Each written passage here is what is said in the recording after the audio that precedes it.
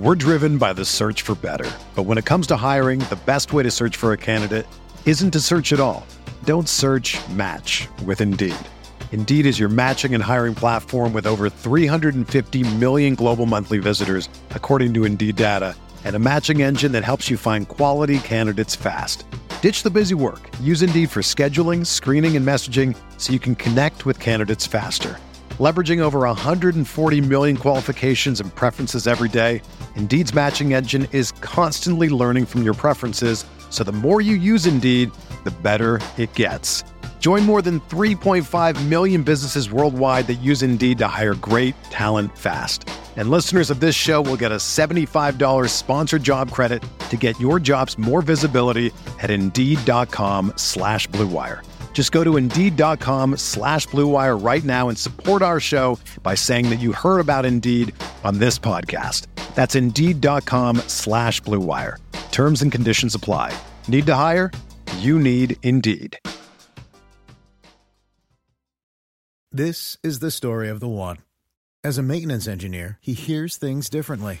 To the untrained ear, everything on his shop floor might sound fine, but he can hear gears grinding or a belt slipping. So he steps in to fix the problem at hand before it gets out of hand. And he knows Grainger's got the right product he needs to get the job done, which is music to his ears. Call, click Grainger.com, or just stop by. Grainger, for the ones who get it done. The baseball season is go, go, go. It's nonstop, relentless for every night, 6 straight months, and then hopefully another month in October. You also have work, friends, family, and a million other things going on. That's when you reach for a Coors Light. It's made to chill. There's only one beer out there that's literally made to chill, and that's Coors Light. I mean, the mountains on the bottles and cans even turn blue when your beer is cold. Is there anything better than opening up your refrigerator after a long day, seeing that icy cold Coors Light can or bottle in your fridge? The answer is no. There's nothing better. That's why when it's time to chill, you choose Coors Light. It's mountain cold refreshment made to chill. Coors Light is the one I choose when I need to unwind. So that's why when you want to hit reset, reach for a beer that's made to chill. Get Coors Light in the new look delivered straight to your door with Drizzly or Instacart. Coors Brewing Company, Golden, Colorado. And as always, celebrate. We are breaking down all aspects of Yankee baseball. This is the Bronx Pinstripe Show with your hosts, Andrew Rotondi and Scott Reinen. Let's go.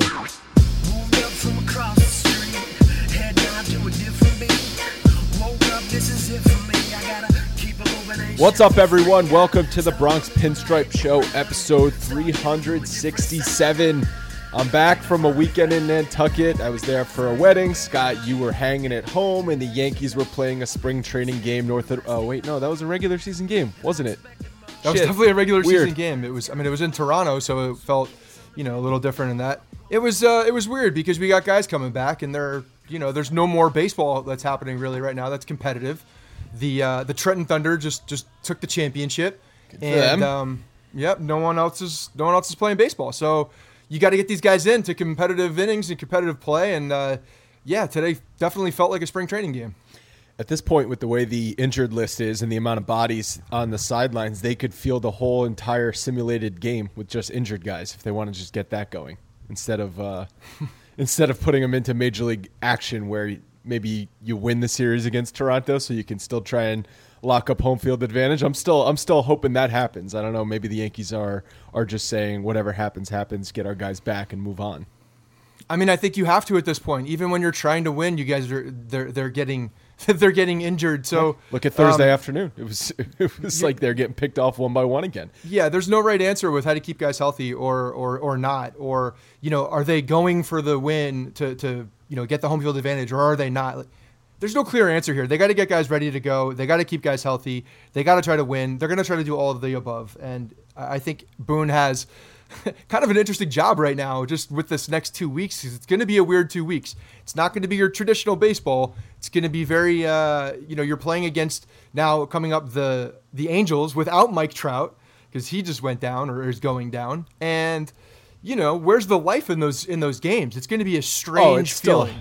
I mean, you're getting Severino back on Tuesday. That's going to energize the team. Yeah. And you win a couple games this week, you're gonna clinch the division. That's gonna energize the team. Oh, there's no doubt. I think the Yankees will have the energy, but I'm talking about the competitiveness of the game. Like, you're going against the Angels now with Mike Trout being gone.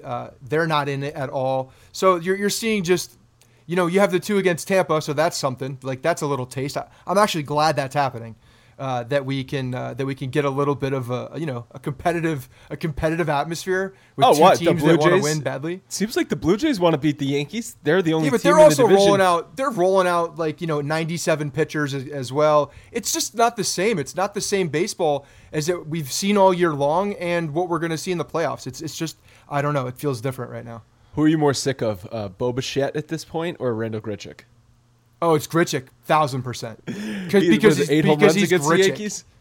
Yeah, it's crazy. And Bichette, you expect a guy like Bichette to do it because he's a hot young kid coming up, big prospect. He looks really good. He does look really good. I feel like he's on both sides of the ball. He's on base every inning against the Yankees.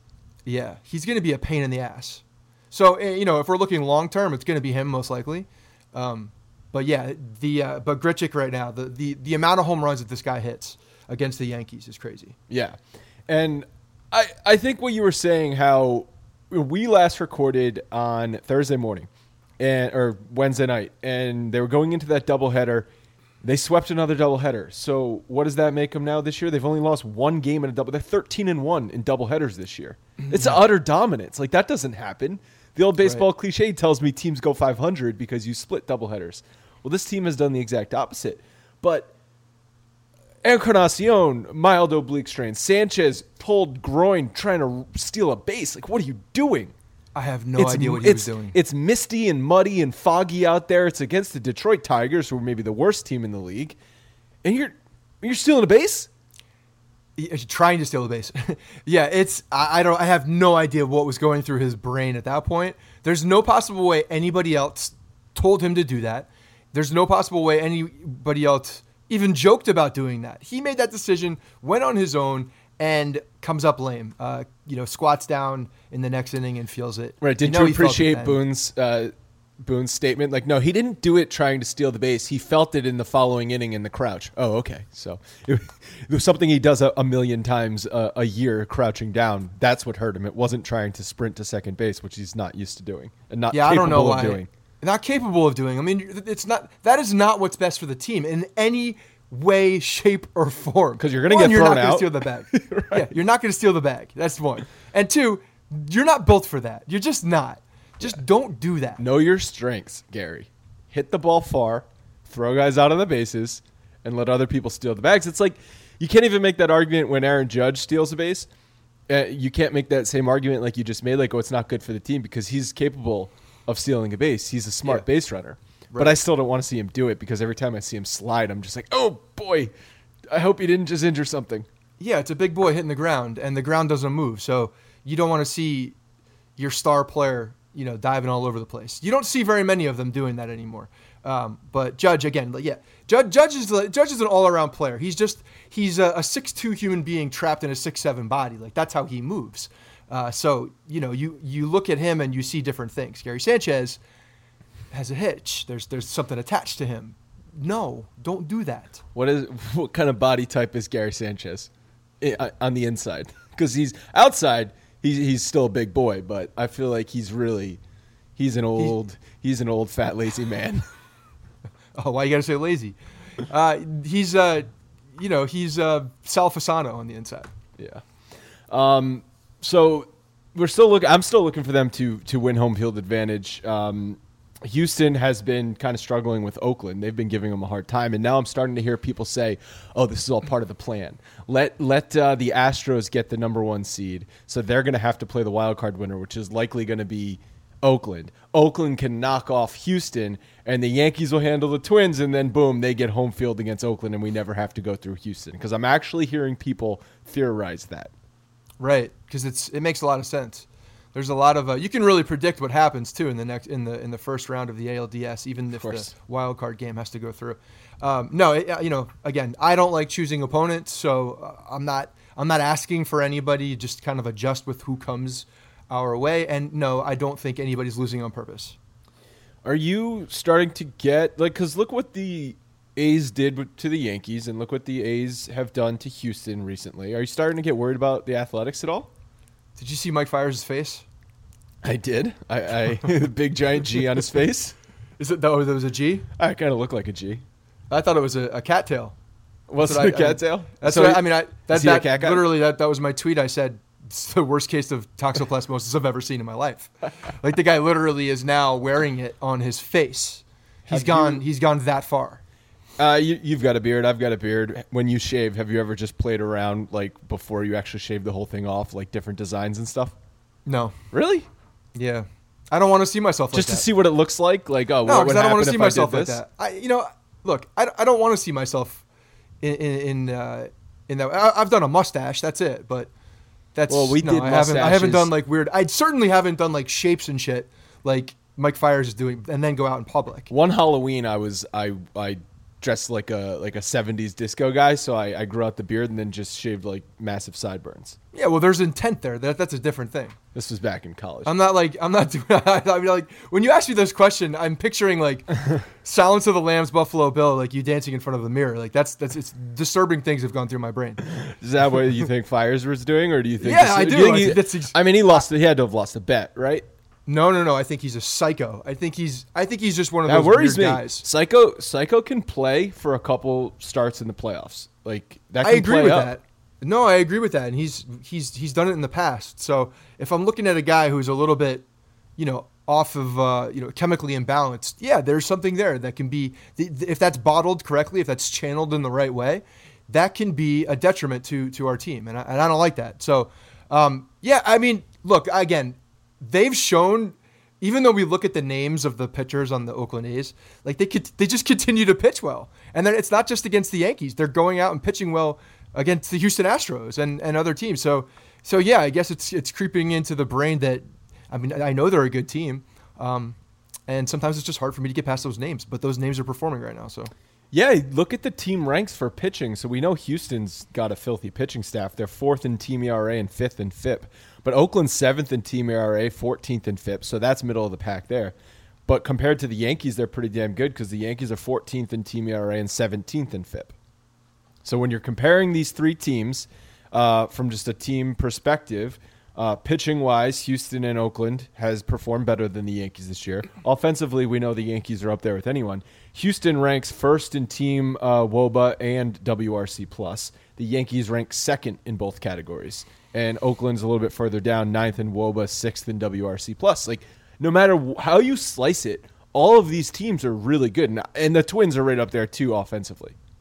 yeah, I mean, so this is the other thing why I don't like looking at these metrics, these team metrics sometimes when you're trying to like compare teams for taking the entire. So we're always asking for a complete sample size, right? A larger sample size, so these metrics can make some sense. But I mean, look what Oakland has. Their pitching staff has completely changed since the trade deadline. You look at now Houston with Greinke, they've had some injuries, and you look at the Yankees where they are getting Severino back.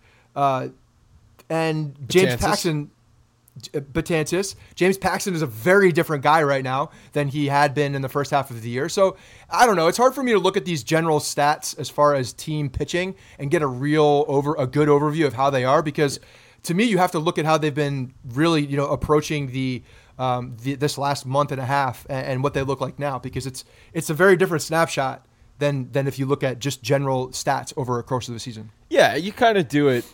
You kind of look at the leaderboards just to get a sense of who's there, who's not there, the haves and have-nots of the league. That's what it can sort of tell the story of. And then we know what the Yankees have done every day, but we don't really know what the Athletics have done every day and what the Astros have done every day and what they look like most recently, other than the fact that I know they just took 3 out of 4 from Houston. Yeah, no, I mean, it's just a matter of, who they acquired, what differences actually by names or guys that have come up that are contributing at this point than that were not there earlier in the season. So those are the big things. Like if you want to look at Oakland, to me, I would be paying attention to them, post deadline from like August 1st on. Like I think it's probably a better snapshot of what their pitching staff Doesn't looks it like every year that's when you look at Oakland? It's like, what did they do in the second half of the season? Yeah, past few years it's been like that for sure. And from a pitching perspective, like another thing we were looking at, I was excited to see for that doubleheader is what does Sabathia and Herman look like combined? And combined, they went 7 1/3 innings, only 5 hits, 2 runs, 10 strikeouts, and 1 walk. But Herman was filthy out of the bullpen. Absolutely lights out. CeCe was okay too. So I don't think CeCe's on the playoff roster. I still don't think he's on the playoff roster. But I think we're coming up in the last homestand for the Yankees. He's going to get his day, right? Probably. I mean, yeah, he's going to get his day. I mean, he deserves his day. He's going to get something, absolutely. So what's that going to be? Is it going to be a start? Is it going to be, do they test him? See, here's the thing. How are you, if Sabathia is on the playoff roster, how's he going to be used? In what capacity? Right. Well, everybody else it seems like they're getting tested in different ways. Why not Sabathia? Because he's not, he's not one of these. He's not Tanaka. He's not Paxton, and he's not, what Severino is going to be. But really, just Tanaka and Paxton, and well, I guess Happ. But even Happ, why not see what he can do out of the bullpen if he's going to be a possibility? If he's even going to, is he still going to make his next start with this bicep tendonitis? Like I know he was TBD. They're supposed to, as of right now, I think he's scheduled to start so far. But that's one of those things that we have to keep an eye on. But we don't know what they look like. And if Sabathia is on the roster, which I think it would be an upset if he was, then, is he going to be a guy that tries to start the game and they're going to, use him as a quote opener, and then bring a guy like Herman who can get some length out of beyond him? Who knows? But that seems like it would be, they're going to have someone ready to go almost immediately. So, see, here's the thing with Sabathia. I think you give him one more start at Yankee Stadium this week. But he's only going 2 to 3 innings in that start regardless. So then you can get him 2 bullpen appearances in the last week and a half of the season to test that out if you want to test what he could do out of the bullpen in the playoffs. But is that really going to show us anything? 2 starts out of the bullpen, is it really going to show you what he can do? No. What it more does, I think, is has him figure out a routine. Maybe. Just the sense of going out there, throwing some warm-up pitches and coming in the middle of a game. Mm-hmm. But, even then, like you're looking at, I feel like there are better options, especially now with Severino and Betances coming back. And honestly, like the way Ben Heller looks like he could be throwing the ball too, looks like a weapon. And, I know he's coming in late to the party, but that's a guy that could be a very, very big addition in a bullpen if he's throwing well, because he's got a damn good arm and he looks really good. You mentioned Heller, Betances, Severino all coming back. Is one guy you don't want to see anymore Nestor Cortez? Because I'm done with Nestor. I'm officially done with Nestor Cortez. I'm done with Cortez, Dull.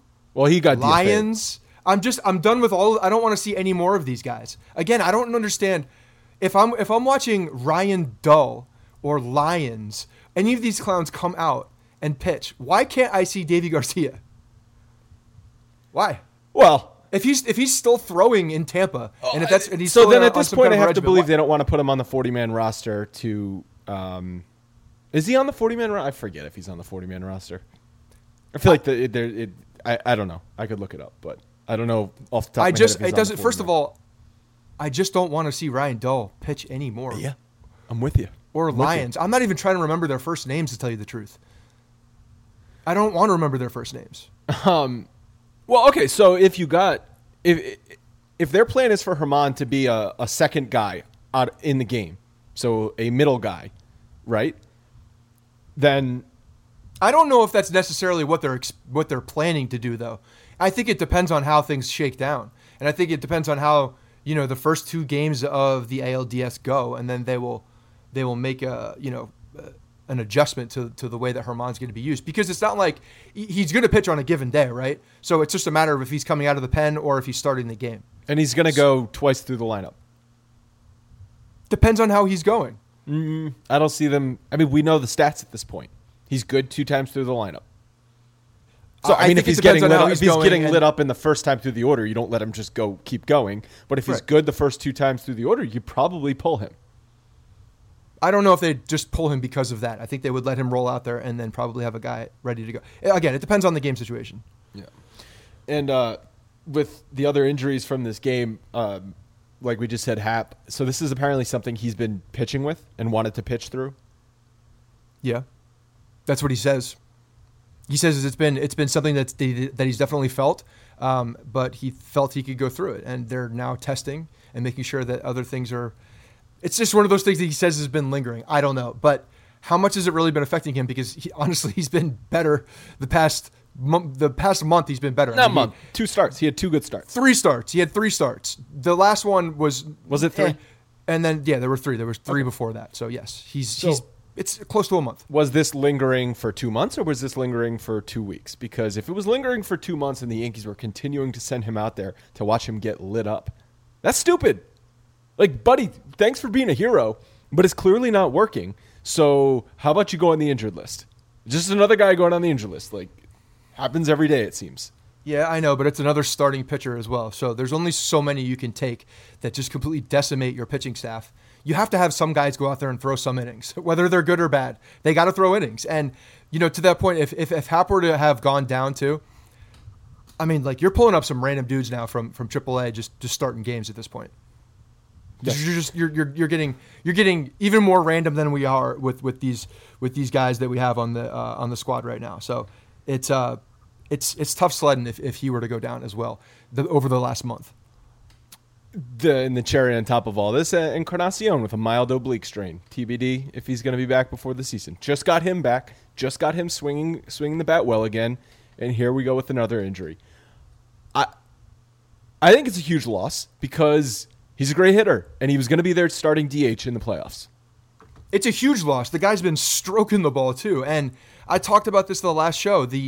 Having a veteran guy like Encarnacion in the lineup right now is one. He's been there before. He's played in the playoffs before. The guy has experience. He's a veteran dude, good at bats. I want guys who can see the ball really well in the playoffs. Guys who have good at bats, and he's one of the best. He's one of the best power hitters, but I think he doesn't get enough credit for the walks he takes, how good of an eye he has, and how he works the count. So I think he helps the team out in that capacity as well because he sees a lot of pitches. And it's one of those a mild oblique strain. I got to believe he's going to make an attempt to get back because he has we're going to see nothing to lose at that point. Nothing to lose at this point because Yankees most likely are not picking up that option for next year, right? What is it, $20 million, something like that? No, but for him, Encarnacion, he says, okay, I'm going to try and come back, and if I can't, I'm just out for the offseason and rehab. Yeah, it doesn't matter. It doesn't matter. But you're looking at a guy that is a huge difference maker for this playoffs, and I want those types of guys healthy and ready to go for the playoffs because the alternative is now. If he's not playing, Voit has a very clear path to playing time because I think if Encarnacion is playing, Voit actually has a very murky path towards playing in the playoffs. Well, does this also open up the door for Stanton DH? Maybe, but then you have to have someone go to left field that you trust. And to me right now, honestly, like if I'm looking up and down the lineup, the guy that I could see them, if Stanton were to be, let's say that Encarnacion cannot play, and now Stanton is playing, and so Voigt's your first baseman, Stanton's your primary DH. Mm-hmm. Left field. Where's LeMahieu? You'd still be in that situation. LeMahieu's probably your starting first baseman, or he's starting at third base if you're not playing Gio for a game. Right. But left field is going to have to be either Stanton, Maben, or the last guy on the playoff roster, right? Tyler Wade. So Stanton coming back and being healthy is actually now super critical. It's critical. I think it was. It's going to change everything. It'll change the dynamic of the way that the roster looks because it's also imperative that we see him play left field at a level that's average level. That's average level. He needs to look like he can move out there well. To me, that's the biggest thing. Because otherwise, you're like you said, Maben. We love Cameron Maben, but he's been struggling at the plate. His wrist has been bothering him. So that's not. Did you see where he played? I did. Detroit I was going to bring this up because I saw you tweeting me. He played center field in one of the doubleheader games. So yeah, he played over the weekend as well. The guys, they're putting him out there. Yeah, because they have to see it. So you either have Maben or the last guy on the roster, which is either Clint Frazier, which bat fine, glove not fine. Not recently. Bat's not even fine recently. The guy's been struggling everywhere. But you know what I mean. Like I'm more comfortable sending up Clint Frazier to hit than Maben or Tyler Wade, who's the next guy I was going to mention, who's actually looked really good. defensively and has actually had good at-bats. And he's a high motor guy. He's in a lot. He's very energetic out there. I saw him dancing around first base, like fake stealing the bag this morning. Not this morning, in today's game. I don't think he was fake stealing the bag. I think he just missed his jump, and he thought the pitcher was throwing over. Whatever it was, a fake or not a fake. He got fooled. A lot of energy.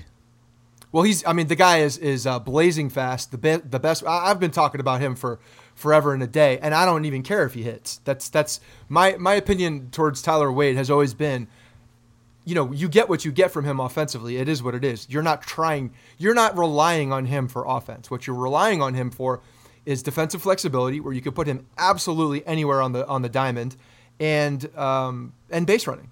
You get speed. You get a guy that can pinch run late. You get a guy that can play defense late at multiple positions. And we're seeing him now in the outfield. And I got to tell you, he looks very natural out there. He looks very comfortable. So I don't think there's a position that he can't play on the field, obviously minus the battery. So now, new set of injuries, rank them in most important, need to get back to least important. Encarnacion. Gary Sanchez is number one. Okay, I agree. Gary Sanchez is number one.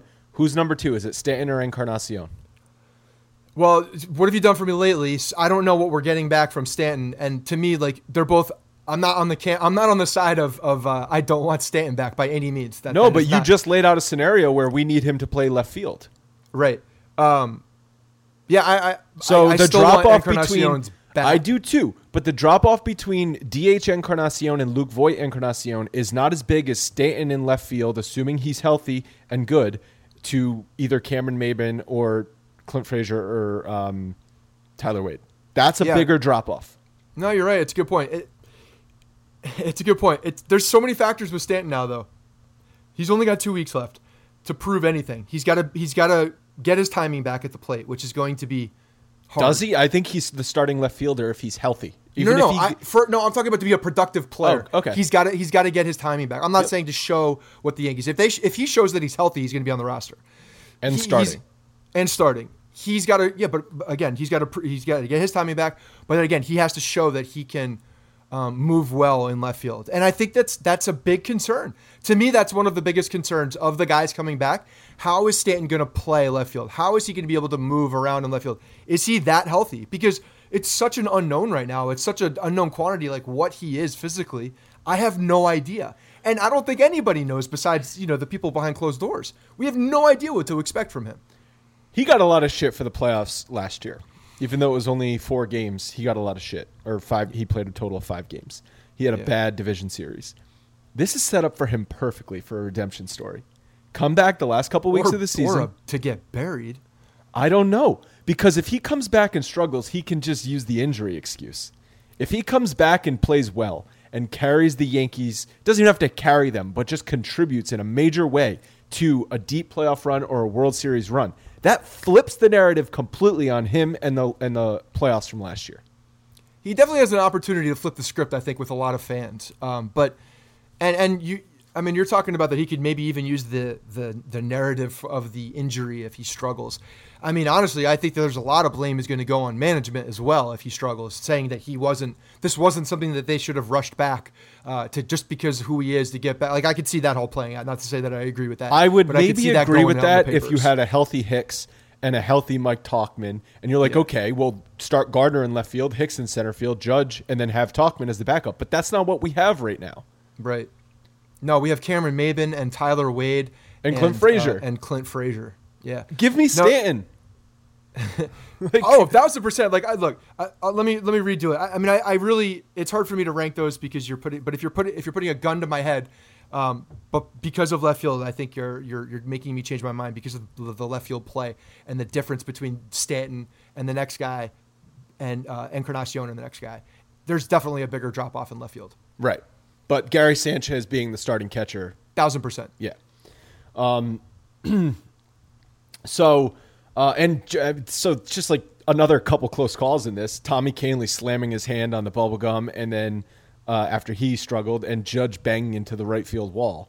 Just like those were a couple close calls too in that doubleheader. Just happy to get out of there with a couple wins and nothing disastrous to those two guys.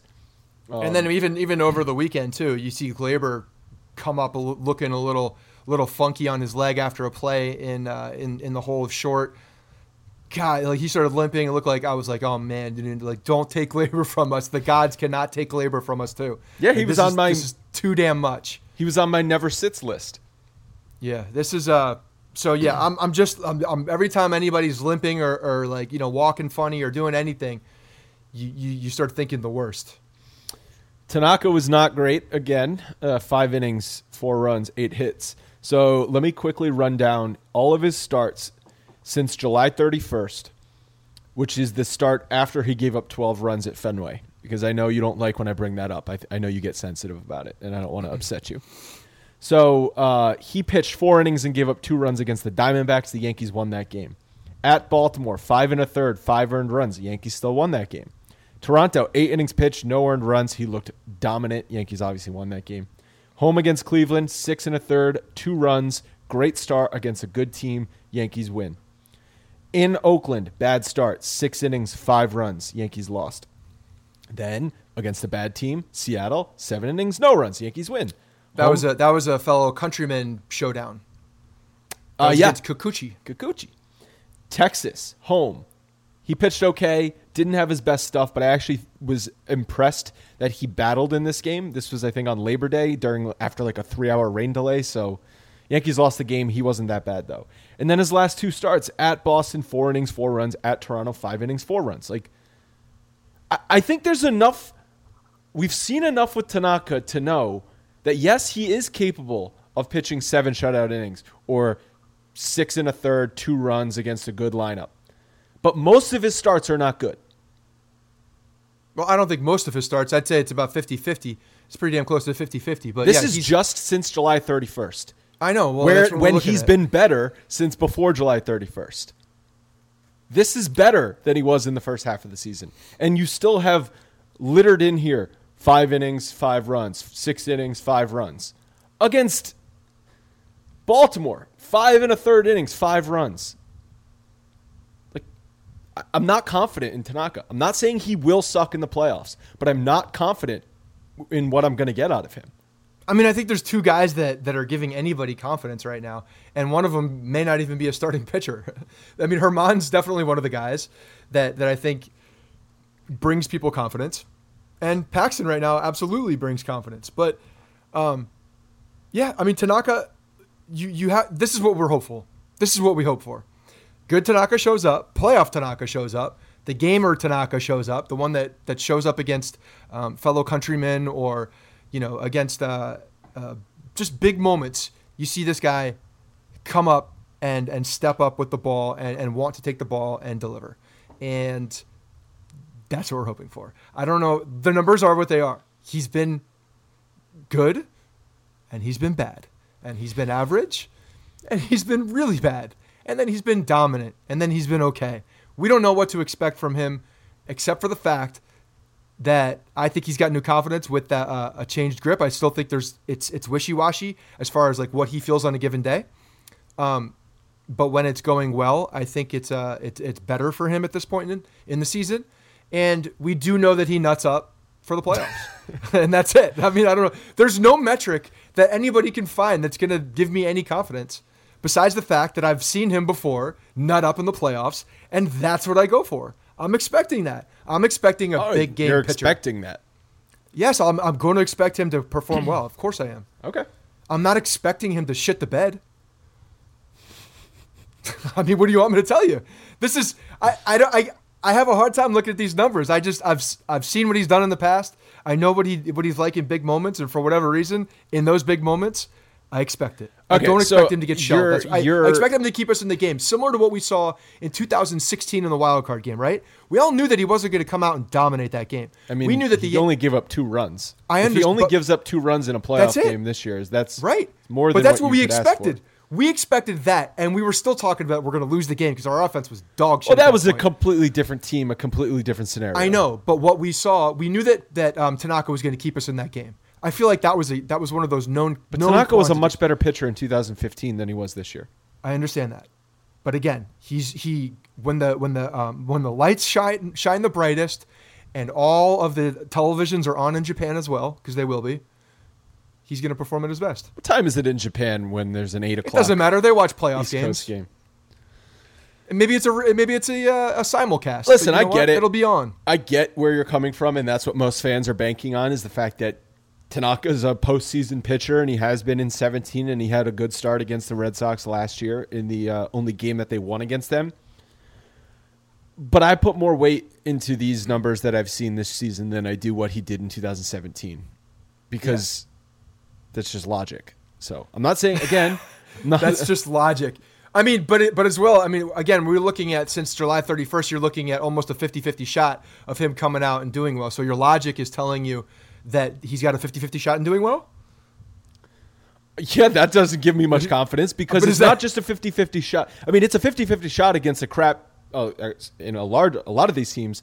Look at the games he pitched well in. Yeah. Who are the opponents? Not playoff teams. Not playoff caliber teams. Okay. Cleveland. Cleveland is the only one. Toronto has a good lineup. He got beat up. Yeah, okay, fine. So split the difference on the Toronto starts, because he pitched 8 innings and gave up no runs, and then 5 innings and 4 runs. So what is that? But don't you also look at these numbers, and don't you look at also look at these numbers and understand that it shows you absolutely nothing? Like we're all now looking at nothing at the end of the day. We're looking at these stats, and they're 50-50, and some days he's good, some days he's bad. So what does that tell us? Again, that just comes back to how the confidence level that you have. And my confidence level in a Yankee starting pitcher means jack shit for what actually is going to happen. Exactly. Right. But for the sake of our discussion and our listeners, I'm not confident in Tanaka, whereas I'm very confident in handing the ball to James Paxton right now. So this is where my confidence meter goes. When I see a guy that does well on a given day and then does not, struggles on another given day, and I also know that I've seen him step up and really take the ball on a big game, and that knowing bumps it up for you. That's big like time. That's Absolutely. the tiebreaker. Because and it all goes down to the fact that I believe in my heart, I believe in big game players. I believe in pressure. I believe in those types of situations bring out different performances from different players. I do too. Analytics does not believe that. So there's a very big difference between what I look for analytics. I think analytics has a very big place, and I don't shit on them like I used to. But at the same time, I don't look at them for situations like this, especially when they don't tell me anything. Let me ask you a question. If Tanaka goes out in Game 2 of the division series and gets lit up, he gives up 5 runs in 4 innings. Yeah. Did he fail because he doesn't have the nuts to go out there and pitch a big game, or did he fail because he's just not been a good pitcher this year? I mean, he failed on that given day because he didn't have a good stuff and he didn't pitch well. Right. It has nothing to do with the fact that he can or can't handle big pressure. We know he can handle big pressure. But I don't expect that. That's my point. Again, we're talking about expectations. We're not talking about anything else but expectations, right? So my expectations are that we're going to get a quality start out of Masahiro Tanaka in the playoffs. That's my expectation. All right. Another guy I'm kind of getting worried about is Ottavino out of the bullpen for a big spot because of the walks. And innings can just get away from him. Like an inning got away from him on Friday where he walked 2 and had a balk. And that was a big difference maker in that game. Yeah. Yeah, the balk was a mental error too. I mean, he was trying to explain it at the end of the after the game to Meredith was asking him questions about that. And I don't know, his answer was strange to me. It was just like, it was very almost like he was trying to like not admit that he did it, but then I mean, balk's got to be like one of the most embarrassing things as a starting pitcher. Yeah, right? that's what it was. Maybe he was just embarrassed because of it. Because I mean, it was clear he didn't step off the back of the rubber when he was make a move. He stepped on the rubber. He meant to step off the back, but didn't step on the rubber. It's just like something you do a million times correctly, and then you do it incorrectly. Like there was an uncertainty in his head, I think, and it played out with his feet. Have you ever come to an intersection? It's like, you stop at the stop sign and the guy to the right goes, and then you go around in order. But like you just have a brain fart and you go out of order and you feel like an asshole. I feel like that's kind of what like a balk is. Like you balk at an intersection and everyone else is like flipping you off because you're the jackass who went out of order. You take it like, I deserve that. I deserve that. But it's embarrassing. You're like, head down, like, sorry guys, sorry, almost caused an accident. Right. Yeah, no, I mean, that's probably that's pretty close to what he was like in the post game as well. So it's I think that he has been erratic with his walks. I think when he's not on, you see that frisbee coming across, and it's a lot more hittable as well. I think guys can see it much better too. I think the the batters can see it when he's not sharp. When he's sharp, he's freaking nasty. But there's a big difference. Well, even when he gives up runs, it's not because he gets hit hard. Yeah. It's because he puts himself in trouble, and then he might give up one hit. Right. Yeah. The walks are a problem with him. Again, it's just one of those situations where you have to you look at the player, you look at where he's been in the good times, and I just tend to go that way. I don't expect meltdowns or bad situations. Well, this is a good segue into having Betances back, because when you're thinking about the bullpen hierarchy and leverage, what you're going to do for who's going to get the ball in the highest leverage situations in the big moments in the playoffs. We know Chapman is going to be the closer. He's been largely good all season. But if Betances can come back and work up to being the Dellin Betances that we've known for 5, 6, 7 years at this point, where does he fall in the bullpen hierarchy? Does he take position for over Britton, over Ottavino, over Canley in high leverage situations? Because I think he could. Oh, I definitely think he could. I mean, today you see him come out, and I know it was kind of strange because he only threw 8 pitches. That was very bizarre. Well, maybe it was maybe they were just trying to get him out there for 2 batters. I don't know. But sure, okay. But he struck out both guys. Yeah, you know? And we're looking at Dellin Betances doing his thing. He thought there was a third out. He even had like a little like, oh, I haven't played baseball in a long time moment, which I thought was funny. But yeah, I think if he shows that he's healthy and he's good, and that velocity starts creeping up, because that's the next thing we need to see. We need to see that velocity continuing to creep up. So then I think he's going to be a real option anywhere in the bullpen. I was thinking about this as I was watching him throw 94, 95 mile an hour paint today. Yeah. Do we want him to throw 99 again? Because he's not as accurate with his fastball normally. I know this was just 8 pitches, okay? So basing anything on 8 pitches is stupid. But if he's more control, because his fastball is his second best pitch. He's when he gets in trouble, it's because he can't command his fastball. And then he's only throwing his curveball, and it's the only pitch he can throw for strikes, and a hitter can sit on that. Yeah. But what if he can command his fastball better at 95 than 98 miles an hour? Is that a better Dellin Betances? It might be. I don't necessarily. Well, first of all, I think that his arm needs to get to the point where it's coming out. He even said, my arm's not fully issue. back up to strength yet. And so when you're talking about him being better right now at that speed, well, if his arm's not where it needs to be and he's still throwing at 100% effort, what's the difference? It's just a matter of when he's right, it's going to come out hotter, right? So he's still throwing at max effort, so it's the same thing. Yep. So no, I want 98 mile an hour. I want 98 to 100 miles per hour. All right, you won that argument. Check. We'll move on.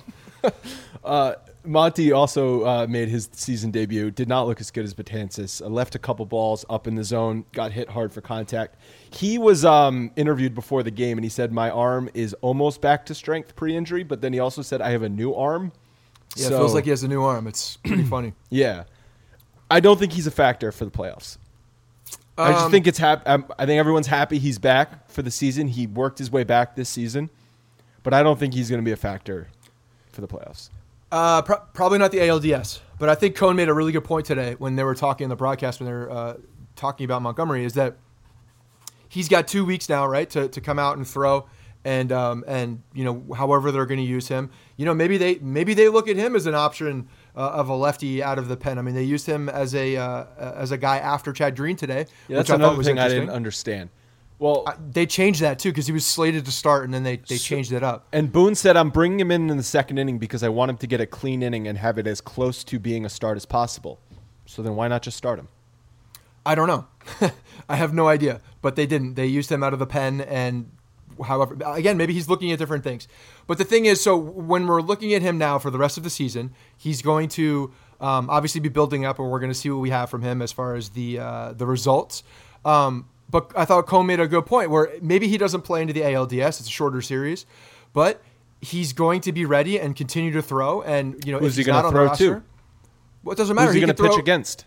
It doesn't matter. You're keeping the guy up. You're keeping him doing sim games. You're keeping his arm at a certain point. I think it matters a little bit for a guy who has basically limited. Let me make the point here. The point is that you're having a guy that's stretched out and ready to go if there's an injury, or if you see somebody go down, or if you see maybe someone's not pitching well out of the pen, and you think that the way that Montgomery's been throwing the ball could be a better option at that point, or it gives you a different dynamic because he can be stretched out more than certain guys. So I think that what he's doing now is not only showing what he can be, because I think that there's an outside chance that he could sneak in somewhere if he throws the ball really well and they love what they see and they think he's totally healthy.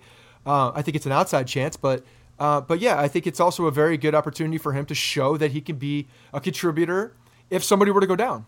And I think that's a real possibility. Yeah. Because you're looking at either him, you would throw into the bucket, you'd throw CeCe, Hap, and Jordan Montgomery at that point. Yeah. It's hard to tell. Even though I think Hap's going to be on the lineup, on the roster no matter what. Yeah, depending on this bicep issue. Well, if healthy. It's tough because if Montgomery is, like you said, you laid out the scenario, he's just building up arm strength over the next few weeks, and then in the ALCS, he's back where he's like, you know what, my arm's feeling pretty good. I feel closer to like how I would at the end of a spring training. Yeah. Then that's a tough decision. Do you go with Montgomery, who really hasn't had any major league game action this year, or do you go with Sabathia? Because either way, it's just an emergency situation. Each one can, I think, provide different sorts of value. Sabathia might have better for one inning in a pinch that you need to get some big outs or a couple outs in a playoff situation. But if you're in an extra inning game, maybe Montgomery can give you 5 better innings than Sabathia could. Yeah, or if you have to, deplete your bullpen on a couple of days, maybe you need a spot starter out there, or who knows, maybe you had to bring in somebody in relief, like you said, like kind of an extra inning scenario, and it wasn't one of those guys, but now you need one of them to go distance in another game. I don't know. I mean, you're bringing in, if you're thinking about that scenario and you're looking at an old, very unhealthy guy with a balky knee, or a guy with a new arm that's 24 years old, however old he is, that's shown that he can pitch well at the major league level.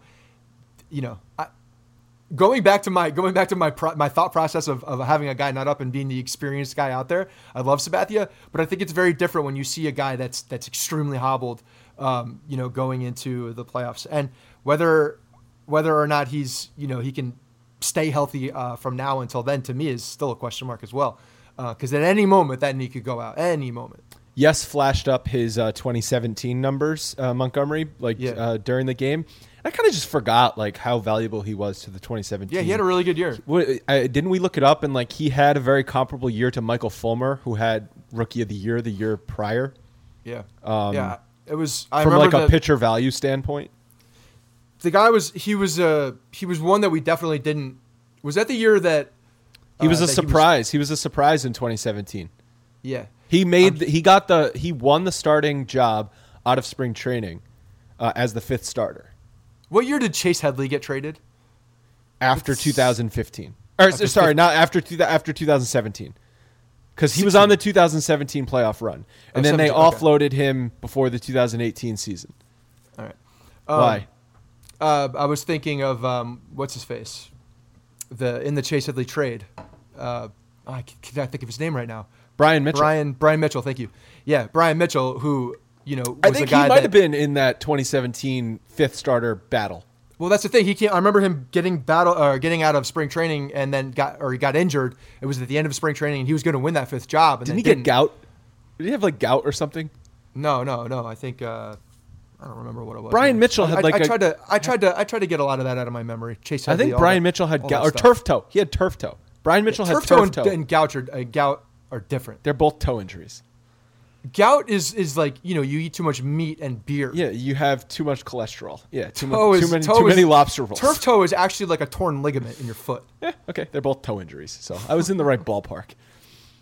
Before we get to mailbags, I want to tell you guys about CBS Sports HQ. I think we're all aware that sports TV nowadays is full of made-up drama, beating the same topics into the ground, and hot takes from people who don't even believe what they're saying. CBS Sports HQ is here to change all that. It is a network that streams live 24/7, and they have coverage that's focused on just the game. So often now, Scott, what do you hear? What's a common thing in sports talk? Isn't it just stick to sports? I don't want to hear any other crap, because there's a lot of crap sometimes, and some people just want to hear about the sports.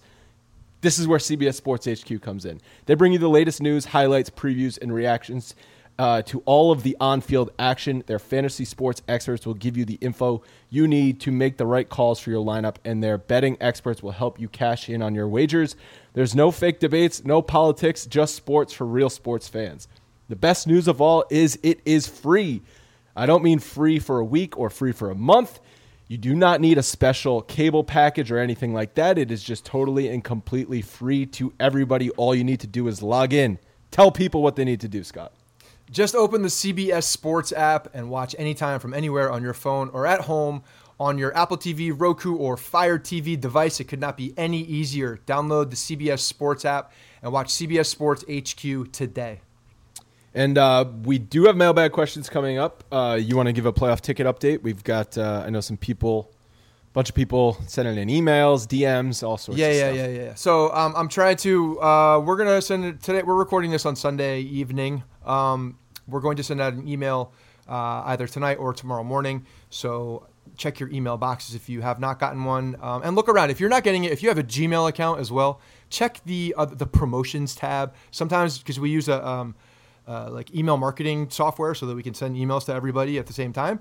Sometimes that goes into the promotions tab if you're on Gmail. So check it out, look in spam, like all those things, and then just either make it safe or add info@bronxpinstripes.com as a contact, and then should be able to get all the emails with no issues. But if you are having troubles getting emails, please email us at info@bronxpinstripes.com so that we know and we can look into it, and we can make sure that everything gets whitelisted and all that.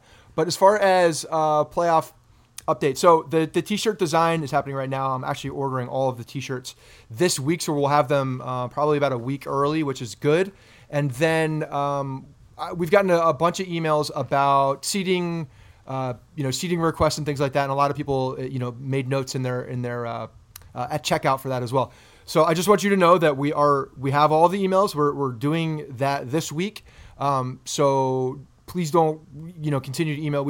I have a ton of emails, so it's being taken care of. If you email me, I got it, and we will definitely.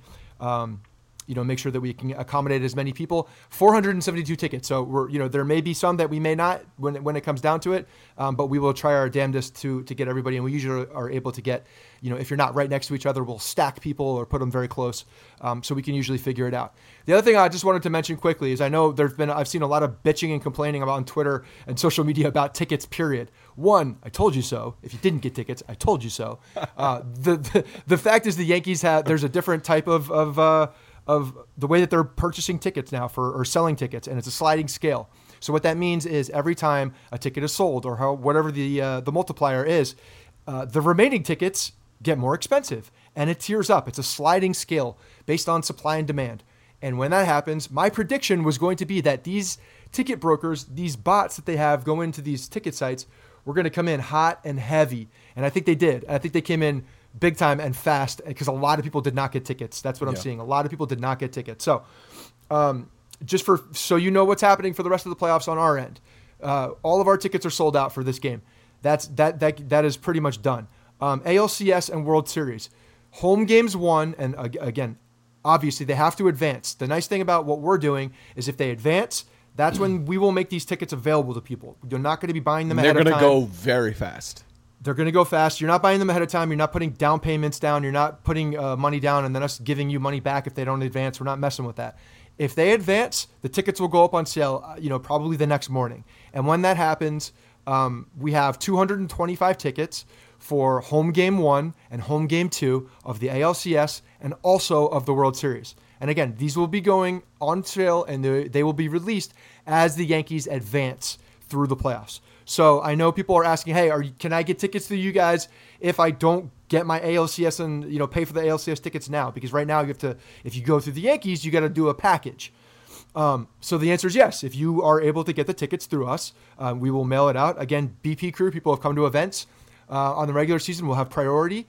And then from there, we will open it up to all the people that came to the ALDS. And then from there, we'll open it up to everybody else. I don't expect it to get past that, though. So that's the answer. I just want everybody to fully understand like what we're doing with the tickets and how that's going to work. I don't have pricing yet, but soon we will release all that. Once I get the ALDS squared away and Colleen and I get all the seating stuff out and then we all transfer it over, then we'll kind of move on to that. But I don't want to get too ahead of ourselves. All right, let's do some mailbag questions. First up is from Dustin. On last week's show, Scott and Andrew suggested that Gardy hitting 20-plus home runs isn't exciting or noteworthy. I'm just watching him hit. I don't know how I got lumped into that, but I'm just watching him hit another 2 against the Blue Jays. How many home runs would he need to hit in order to take notice? At what point does he go beyond the juice balls and we start to agree that he's turning back the clock? So, Dustin, I think, misunderstood. I know this was all my argument. It wasn't necessarily. Yes, it had nothing to do with me. I didn't say Gardy. And for those of you who can't tell our voices apart, Scott had nothing to do with it. I didn't say Gardy hitting 20-plus is not significant for Brett Gardner. I said that 20-plus home runs is not really as impressive anymore from just a larger perspective in baseball because there's many more people hitting 20 home runs than there ever were in baseball before. That was my point because baseballs are up, baseballs are juiced and home runs are up year over year. But Brett Gardner is having a career year power-wise. People are saying he's turning back the clock. That's actually, it's funny because he's not. He's not. He's having a very productive season, and it's fantastic. And the biggest thing, the most impressive thing for Brett Gardner this year is not his 25 home runs. It's that he hasn't really gotten injured. I am knocking on literally every surface of wood in my apartment.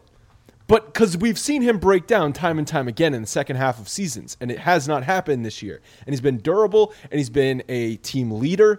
He's always been phenomenal. He's always been an emotional team leader. He's been slamming the bat on the dugout. Like he's had a great season. 25 home runs is fantastic. His slugging percentage is at career levels.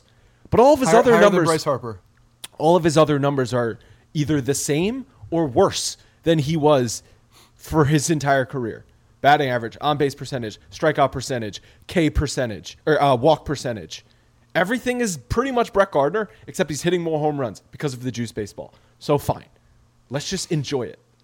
Yeah, I mean, that's the thing. You enjoy it, and the turning back the clock thing. I mean, it's an approach. I think he has a different approch now as well. I think I think also because he knows he can hit home runs. Exactly. He knows that ball is flying further, and if he gets a little bit more launch angle on his swing, or however he's, getting to that point, getting the barrel to the point where he thinks he can hit home runs, he's doing that, and he's taking advantage of it, and good for him. Maybe it's less running on full speed and sliding into bags, and more trotting around the bags. Keeps his legs better, keeps him healthier. Who knows? But it's not. I also think part of your argument was like, well, you know what? Brett Gardner's hitting 25 home runs, so that kind of plays into the fact that everybody's doing it. If Brett Gardner's also hitting home runs, then you know that there's something else going on in baseball. It's not like we haven't talked about this. Everybody and their brother has talked about this to nauseum. We get it. The balls are juiced. I think it's fun seeing Brett Gardner do this, and I do think it's an approach thing for him. I think he's changed his swing a little bit so that he can elevate the ball a little bit more, and he's trying to do that more now. So good for him, taking advantage of what the playing surface is today.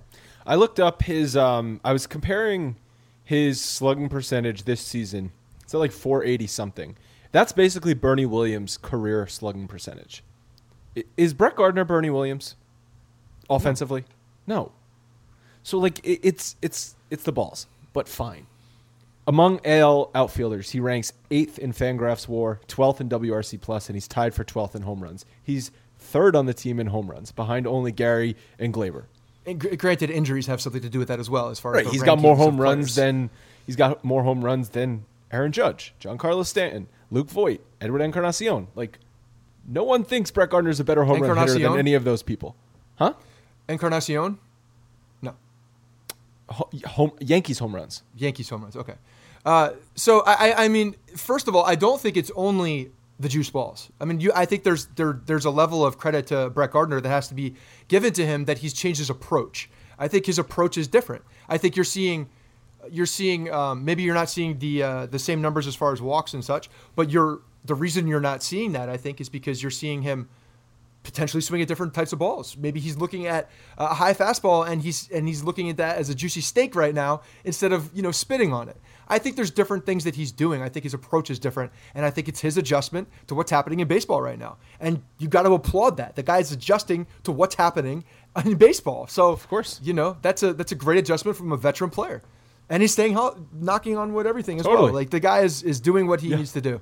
They need him so desperately We're to stay healthy. We're so in trouble. If He is their were to get only injured. center fielder. Right. So Tyler Wade's legitimately going to be the starting center fielder if he gets hurt. That's happening. I still stand that it would be Judge. And Who's going to play right? It's still having the same problem. They would put if Stanton's healthy, Stanton in right, and then Clint Frazier in left. Man, I tell you what, like I'm watching him even more closely, like everybody else is. Even some of the balls that are even on the ground. Like there was a ball that was it was on the ground. It was past the first base and was going into foul territory in right field, and he's just like running past it. Like he has no idea what he looks. He looks so uncoordinated out there at times and lost. Yeah, I don't know what the deal is with him. It's really strange. It's got to be mental.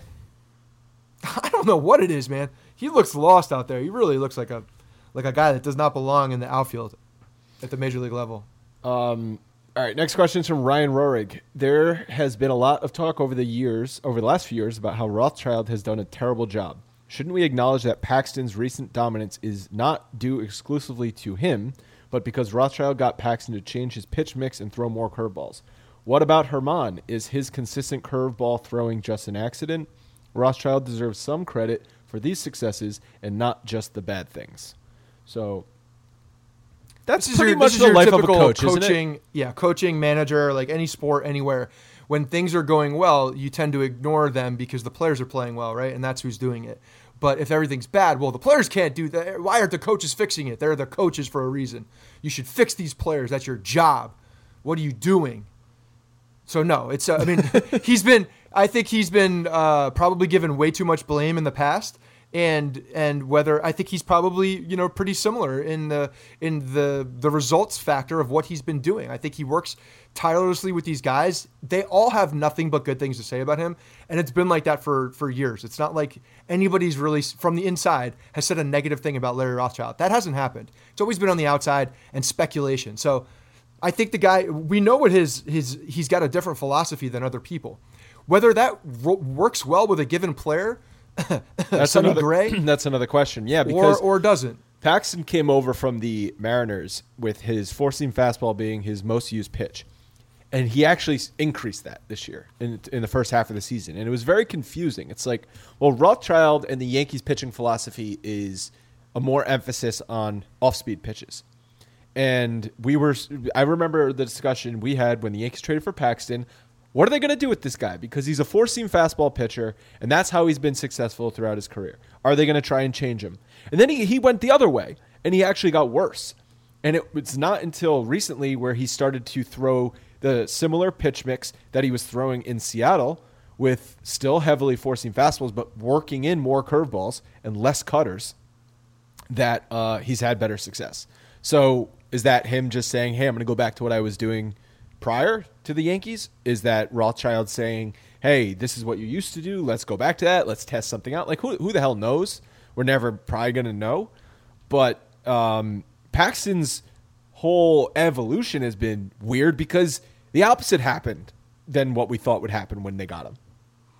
Well, and I also think he's found some good pitch mixes with the way that he's changing speeds. I think that you're seeing some different things in that regard as well. Like his fastball's got a couple different speeds. He could throw a 94, 95 mile an hour fastball, and then he can ramp it up past, up into the high 90s. And then you're seeing, some of the off-speed stuff. You're seeing some really good splits on the speeds, on the differences between the two pitches. So I think he's showing a lot of things, and he's changing levels, and he's whatever the concoction of pitches, the repertoire, the arsenal, the right mix, he's found it, I think. And I think that brings confidence to a pitcher, knowing that you can throw, the 3 to 4 pitches that you can throw at different for strikes, and you can throw the fastball a little different. You can throw a couple different breaking balls, and you're getting good repetition out of your mechanics, and then good speed split. So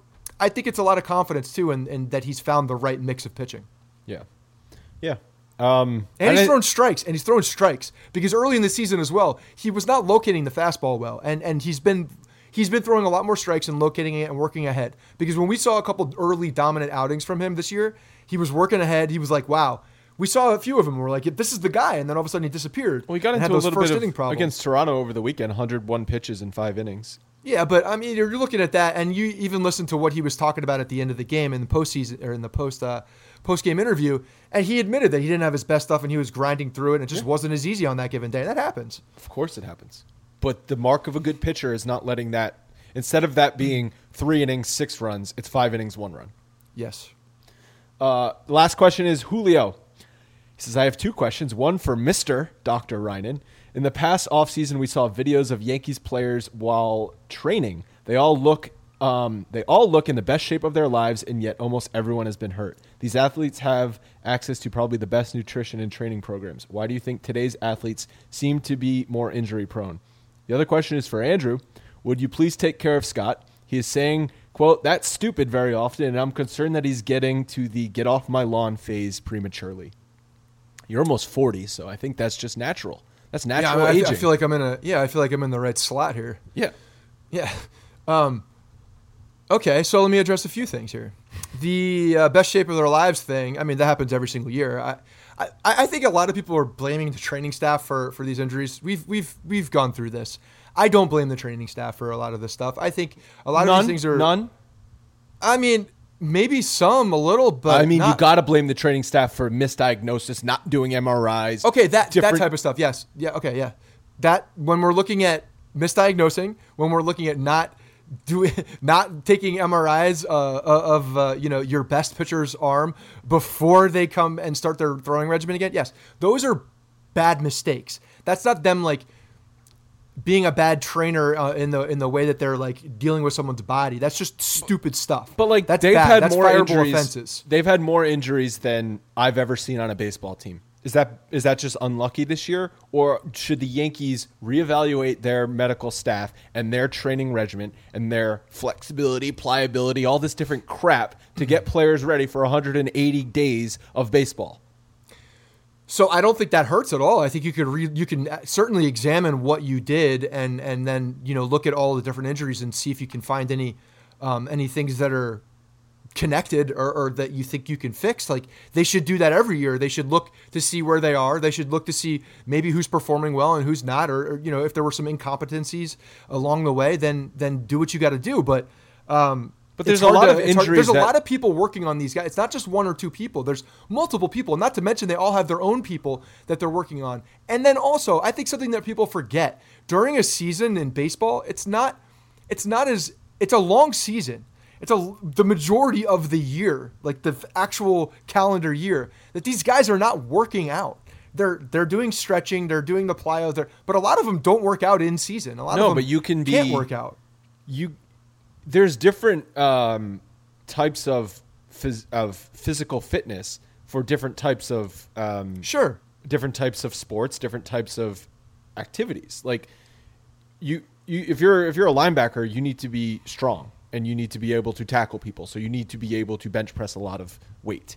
Do you need to do that? You also need to have healthy hamstrings and knees. I know that, and ankles. But you know what I'm saying. But like, do you need that in baseball?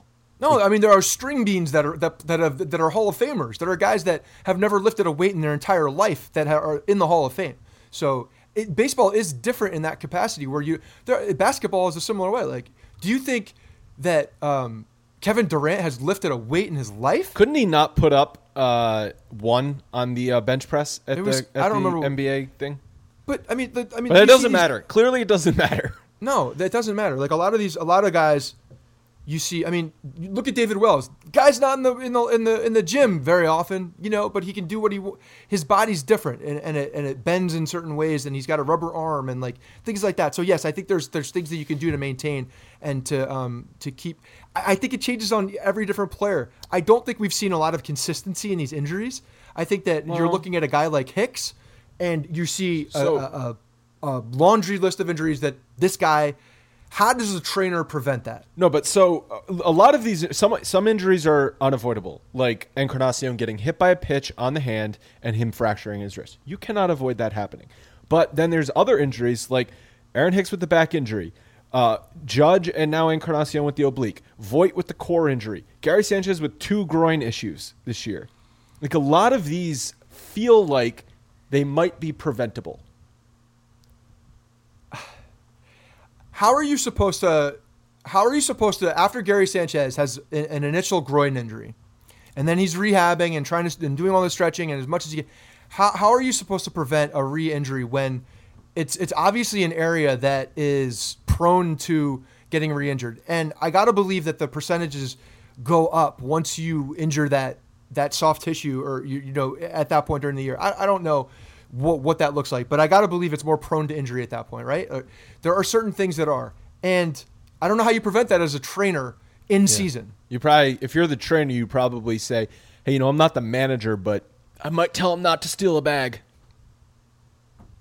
Even then, like, little fluky things could have you know, affected his groin area. I don't know. It's just a lot of these injuries to me, not all of them, seem like the medical staff has some explaining to do. You got some explaining to do. They should audit the medical staff. There's no doubt, like they do with anything on a given year. They would do that regardless. So yes, they should. So if that's what we're talking about, then yes, there's nobody to point a finger at. I don't think that we all know of. Nobody knows the name of the person that's screwing this all up. I think it's a group effort of a lot of people. And again, I think a lot of these guys also have their own people that they go to and trust very much. So how do you police that? Well, I think also what Julio's getting at is like all these Instagram off-season videos where guys like Stanton's pushing like a giant like tackle machine up a hill. And it's like, well, you've played 9 games this year. So that Instagram workout video really did shit for you.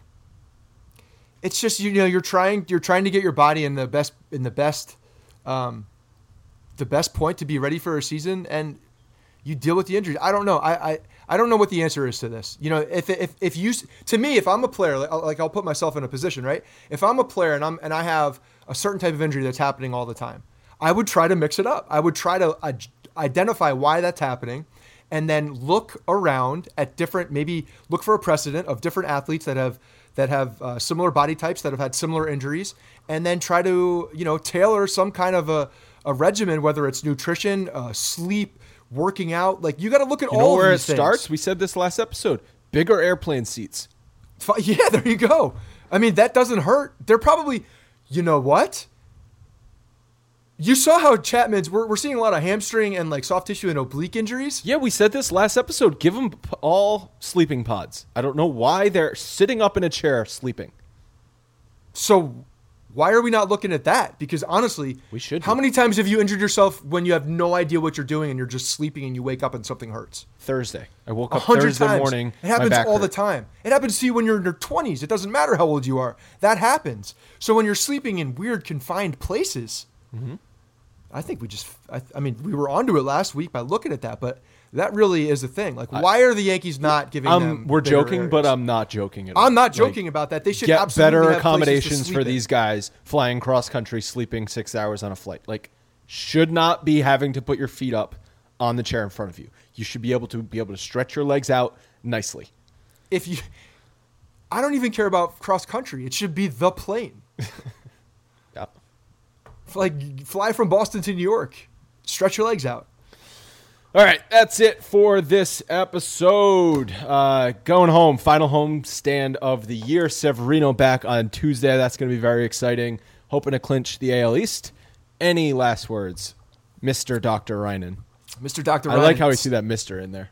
I mean, that was self-proclaimed. But the Stanton, man, that's another guy I'm looking at. I'm like, you know, I want to know what your deal is. Who are you? What are you coming back to us like? Hey, Giancarlo, first question. Who are you? Who are you? I'm serious. Like, there's just so much gray area around this dude's situation all year long.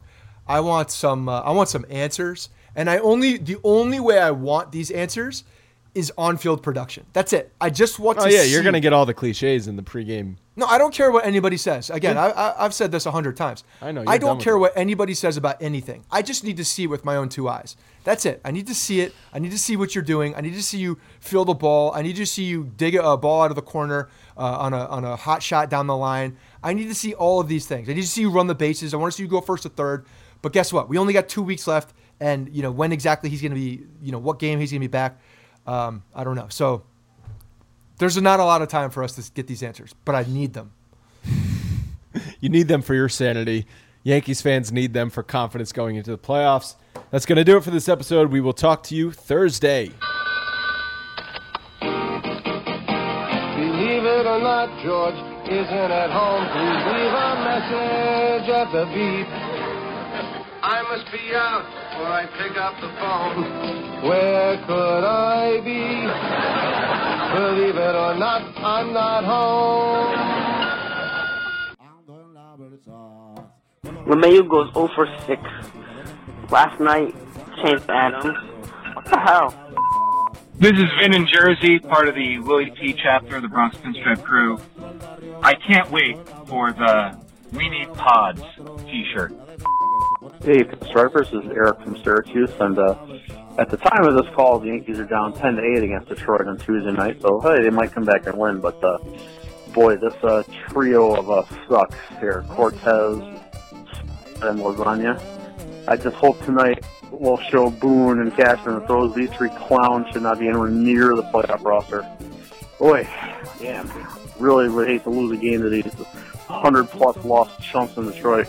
Good night. Listen, I've been saying it since last year. Boston isn't shit. Everything they shit out turned to gold for them last year. They virtually had the same team this year. And they were destroyed. Talk about, oh, we're going to be in first place by the All-Star game. Where? They virtually have the same team, and they still suck. And then they fire that. What a poverty-ass team. What a terrible organization. They shouldn't be a baseball team anymore. The disgrace of them wearing baseball, playing baseball. Fucking terrible. Ah. Hey dude, this is Dingo from Croatia, dude. The Yankees going to win World Series, bro. Yeah, dude, I'm telling you, Encarnacion, the parrot, dude. He hits the ball a long way, man. Red Sox, suck a dick, dude. Yeah, blow me, Sox. Anyways, dude, get the World Series, this Dinko, the Yankees, dude. Hey guys, thanks for listening to the Bronx Pinstripe Show. Make sure you find us on iTunes and subscribe so you can get all new episodes directly onto your phone. If you do like the show, we'd love for you to take a minute and give us a 5-star rating and review on iTunes. It really helps us out and allows us to create more shows. We're on Twitter at Bronx Pinstripes and the same on Facebook. You can always find us there talking Yankee baseball. Thanks again, guys, for your support. Really appreciate it, and go Yankees.